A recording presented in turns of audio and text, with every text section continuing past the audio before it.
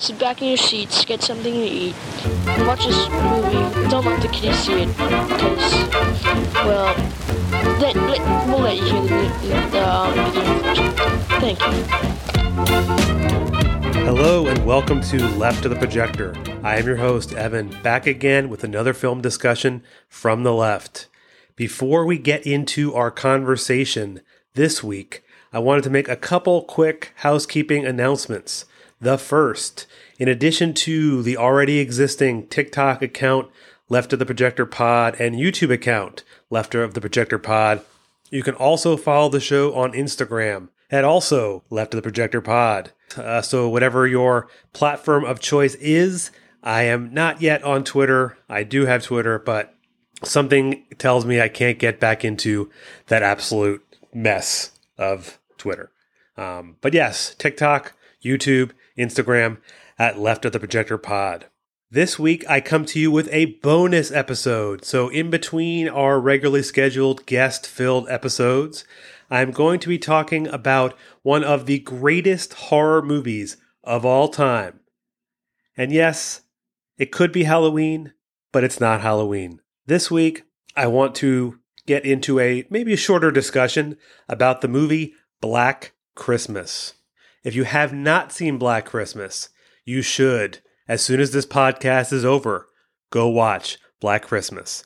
I will try not to get too deep into some of the spoilers of this movie, as far as, who the killer is, as it is a slasher type movie.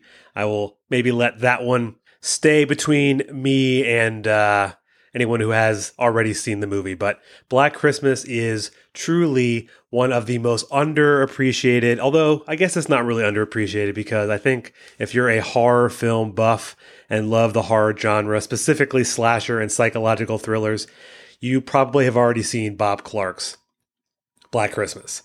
Now, one thing to know about this movie is that it came out in 1974. It came out a number of years before Halloween, John Carpenter's absolute classic of a movie.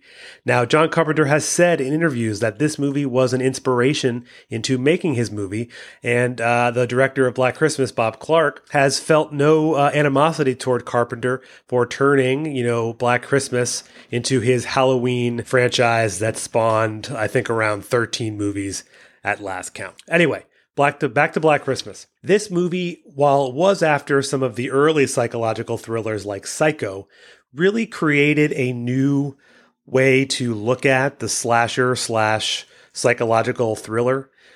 He really brought in some elements that we now see in, movies from the later 70s and 80s and today. So one of the opening scenes of the movie is you get that first person point of view camera, which is the killer's eyes, which is so prominent in the other major franchises like Halloween, Friday the 13th, and not so much Freddy Krueger, Nightmare on Elm Street. But the other thing about this movie is that was really ahead of its time is that it's primarily an entire female cast. Yes, there are some male actors in this movie that play prominent roles, but you really have a type of film that put the female actor as the main focal point and not just the helpless person who would then be killed later in the movie. And I don't know if you've heard of the Bechdel test. This is something that a friend of mine, actually, who was on the last episode on Pleasantville, mentioned to me. And while I'd heard of it, I hadn't really done much thinking about it in terms of the movies that I've been reviewing so far. But the Bechdel test has three criteria: that there are at least two women that are featured, that these women talk to each other, and they discuss something other than a man. Now, this movie has, 5 or so female characters, as the setting of the movie is inside of a sorority house. The film takes place in Canada, although there's no real mention of the location. But the setup to this movie is that there's a party in this house with a lot of these female characters talking to each other. They have one older character who is sort of like the den mother, who's the kind of the caretaker woman that is part of the sorority, and she lives in the house to, make sure they're staying out of trouble. Although if you've seen this, you'll know that Miss Mac, the den mother is anything but this. She is constantly drinking. But let's get back to the Bechdel test. So when we look at this movie, we see that there are more than two women featured. There are constantly conversations between the two, and there's often discussions of things other than men. So really, you can look at this movie in comparison to most horror films where you do have that sort of damsel in distress or the female character gets killed. And really, it's an excellent way for you to see, one of these horror genres not in the typical, rules that, horror movies tend to fall under. And then again, for my horror fans out there, I'm sure you've seen Scream, which is sort of like a spoof and bringing back the horror genre. Wes Craven did an awesome job with most of those movies, maybe with the exception of the third installment of that 4-movie what's after trilogy? I don't know. But my point being is that in Scream, they talk about the rules of surviving a horror film. And, you can see that from Halloween and Prom Night and the Friday the 13th, series of movies. But in this movie, there really is no rules. It allowed the director, again, Bob Clark, to do as he pleased. He didn't have to worry, or he didn't consider worrying about ways in which the movie had to go. Who would be killed, who wouldn't be killed, the idea of it being a virgin or there being a person of color that's one of the first to get killed in the movie. So this movie really disregarded all of those rules and said, we're just going to make a psychological thriller. So I've been calling this movie a slasher film. The director calls this movie a psychological thriller. You can say it's both because there isn't, the ways in which the murders take place occur in different ways. So there isn't the, actual slashing or stabbing, in the movie. But it really turns some of this genre on its head. And this, again, not to take anything away from Halloween, because it's probably my favorite horror movie, but Black Christmas, it's very close to sitting on top of that mantle as far as best slasher movies. So the other thing about this movie is that the killer is continuously making phone calls to the sorority house. And the very opening scene, we do see the killer enter the sorority house unnoticed and hiding away in the attic. And as the film progresses, we see additional phone calls that are being placed to the home. And they're prank calls of various voices, a mother, a father, a baby, a person. And they're very, very disturbing phone calls. And they're constantly making the female characters in this movie, be very on edge. And this is where we get back to the Bechdel test. So they're constantly referring and talking to this phone, about this phone prankster they call the Moaner. But they're not always talking about a man in the sense of, does he like me? Does he not like me? In the more superficial sense, it's more about how they feel extremely uncomfortable with what's happening with this, strange prank caller that apparently has been doing this for several weeks. And as we see later, that it turns out, again, I know I said no spoilers, but you've been warned. There is going to be a spoiler here. But we learned that the phone calls by the killer or by the Moaner is the killer who is in the house. So in this old house that takes, 1974, they have multiple phone lines that can be, used for any of my, 90s or 80s listeners or people who grew up in the 90s and 80s who had, a phone line at home and had to use call waiting. And then, maybe at some point got that second line, so you could make 2 phone calls at once. You had this in this house. So presumably it was for the den mother, Mrs. Mack, that had a separate phone line, and that the killer was using this line. And another aspect of this movie, in relation to this whole phone idea, is that this is really the absolute first time that the idea of the trope, the call is coming from inside the house, is utilized. Now, this is based on an urban legend from the 1950s where there was supposedly a killer inside someone's house while the babysitter was downstairs and ends up murdering the babysitter. And so the idea and the belief was that the killer was inside the house terrorizing the babysitter. Again, this is an unsolved mystery from the 1950s, so we don't really know, but this is where this kind of babysitter urban legend type of situation has, been used. We see this in other movies later on, but this is the first time in a horror movie where you have the phrase or the line, "The call is coming from inside the house." I'll get Phil involved. No, don't do that, Jess. Jess, the caller is in the house. The calls are coming from the house. Jess! Jess, get up! And don't go up there. Don't go upstairs, Jess. Miss Bradford! Miss Bradford! So anyone out there who didn't know that, now you do. Now, another aspect of this movie that is very groundbreaking that, really makes it sort of a different kind of, it's kind of its own animal when it comes to being a horror movie in this genre, but, on its own as a standalone rule bending kind of movie, is that one of the characters in the movie, her name is Jess, has a boyfriend named Peter. Now, in the movie, they allude to Peter being the murderer. And I know I've given away a little bit of spoilers, but I won't spoil whether her boyfriend is the murderer or not. But you can follow along here and see, how that might play in. But in the movie, this couple, Jess, who lives in the sorority house, and Peter, her boyfriend, who is trying to be a concert pianist at the university that they're at. Jess learns that she's pregnant, and she notifies Peter that she is pregnant and she intends to have an abortion. Now, I don't know about you, but I cannot think of any movies from the 1970s or earlier, especially, or even the 1980s, where, especially in a movie that's not a drama movie, or, a movie where this might be more commonly introduced. But the idea of bringing up abortion in a horror movie is something that I don't think anyone had seen until this point, and I don't think that anyone has brought up in a horror movie since then.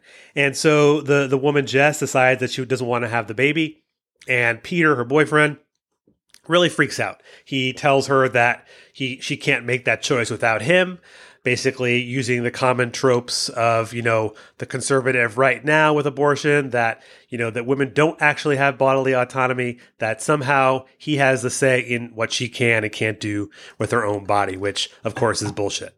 So, she confronts him about this. And then later in the movie, when she returns home again, Peter is there waiting for her in kind of a surprise scene where, you believe that she might, about to be killed.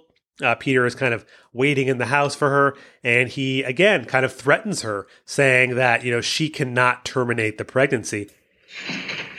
You selfish bitch. You're talking about killing our baby as though you were having a wart removed. Now can you see why I didn't want to tell you? What the hell are you trying to do to me? What are you doing to yourself? Jess, let's get one thing straight. You are not going to abort that baby. Peter, you're not going to tell me what I can and cannot do.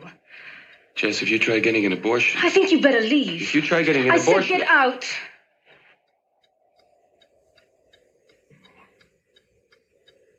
You're going to be very sorry. And so this is where you don't know. Is Peter this creepy, weird concert pianist loner who is capable of murder? Or is he just the typical, toxic masculinity, personified character that, believes that he can tell women what they can do with their own bodies? So this aspect of the film is really something that, surprised me the first time I saw it. It really jumps out as something that's pretty awesome in a horror movie at all, but let alone in 1974. The other aspect to this movie, and maybe other horror fans will appreciate this, but at some point they go to the police because they want to report this person who is the moaner and constantly harassing them. And the police officer doesn't take them seriously. He thinks they're being hysterical, the typical, the hysterical woman, is just making a big deal about some, boyfriend making silly calls to them. So there's that aspect to it.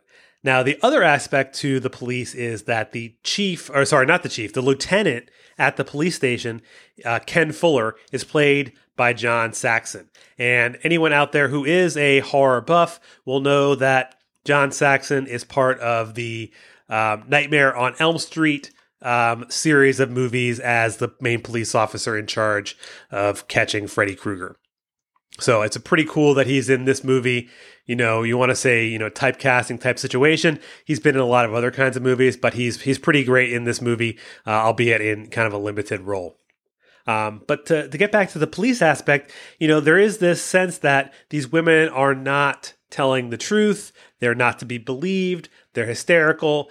And so because of the police's inaction, we end up seeing several more of the women in this home are murdered. Whether or not the police would have been able to prevent it had they taken it seriously, probably not.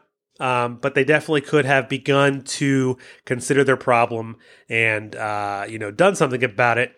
And what ends up really does happening is that we learn about midway in this movie is that a small 13-year-old girl is murdered and left in the park. And they do a search to find her, and we don't know until later that the killer is the same one of this child as all the other women. But with this, raised tensions, the police decide to take things a bit more seriously.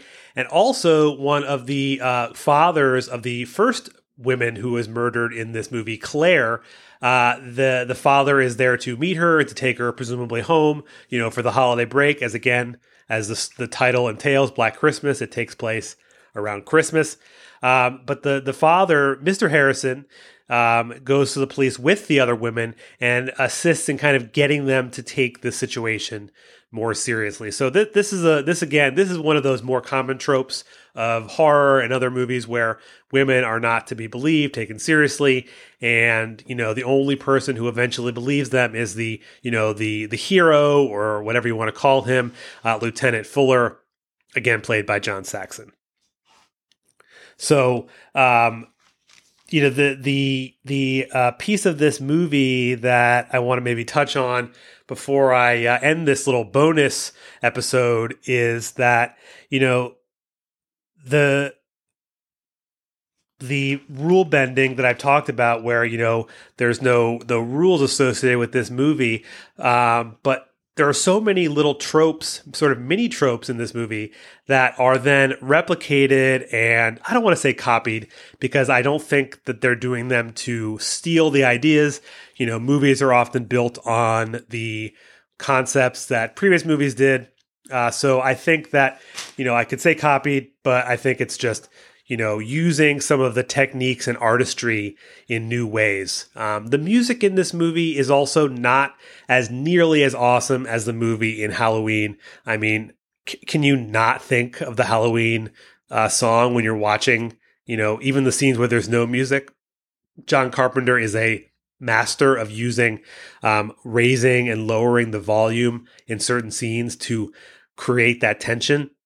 That's one thing in this movie that doesn't quite have the same effect. There isn't as much of that, high and low tension points. It's more, feelings of dread and fear that you sometimes get when you see the image of the killer who has again been hiding in the attic of this sorority house. So there really is some cool aspects of it. But this movie really did such awesome things to push forward the genre. There's a couple, some people might call the golden age for the slasher type movie to be the 1979 when Halloween came out through maybe the mid to late 80s, and then the resurgence with the Scream franchise and some others in the late 90s and early 2000s. But I think you really should go back to 1974 and say that this might have been the unlocking of the psychological slasher horror film genre. So I really wanted to just hop in for this little bonus episode to talk about a movie that came up for me just recently, doing a rewatch, recommending it to some friends who had not seen it. I actually hadn't seen this movie until a couple of years ago. And I know that's kind of sad considering I call myself a horror fan, especially the slasher genre. So I'm glad that I did finally catch this movie. And I recommend anyone to watch this movie. I believe you can watch it for free on Peacock and a couple other websites out there, without having to pay for it. I believe it used to be only on AMC Plus, but now you can get your Black Christmas fill. And make sure you do not watch the remakes that happened, I believe, in 2007 and 2018 or 19 or so. From my understanding, because I, until this point, refused to see them, they are apparently absolute dog shit. So I'd steer clear of those. If you're a completionist and you love Black Christmas and you want to see those movies, check them out. And if you do, hit me up on Instagram, TikTok, and let me know what you think. I just posted a video about this movie in a much shorter format, about a minute long, just telling you how great Black Christmas is, as I've now spent the last 20 or so minutes doing. Thank you for your support and listening to Left of the Projector. I am Evan, your host. Have a great one.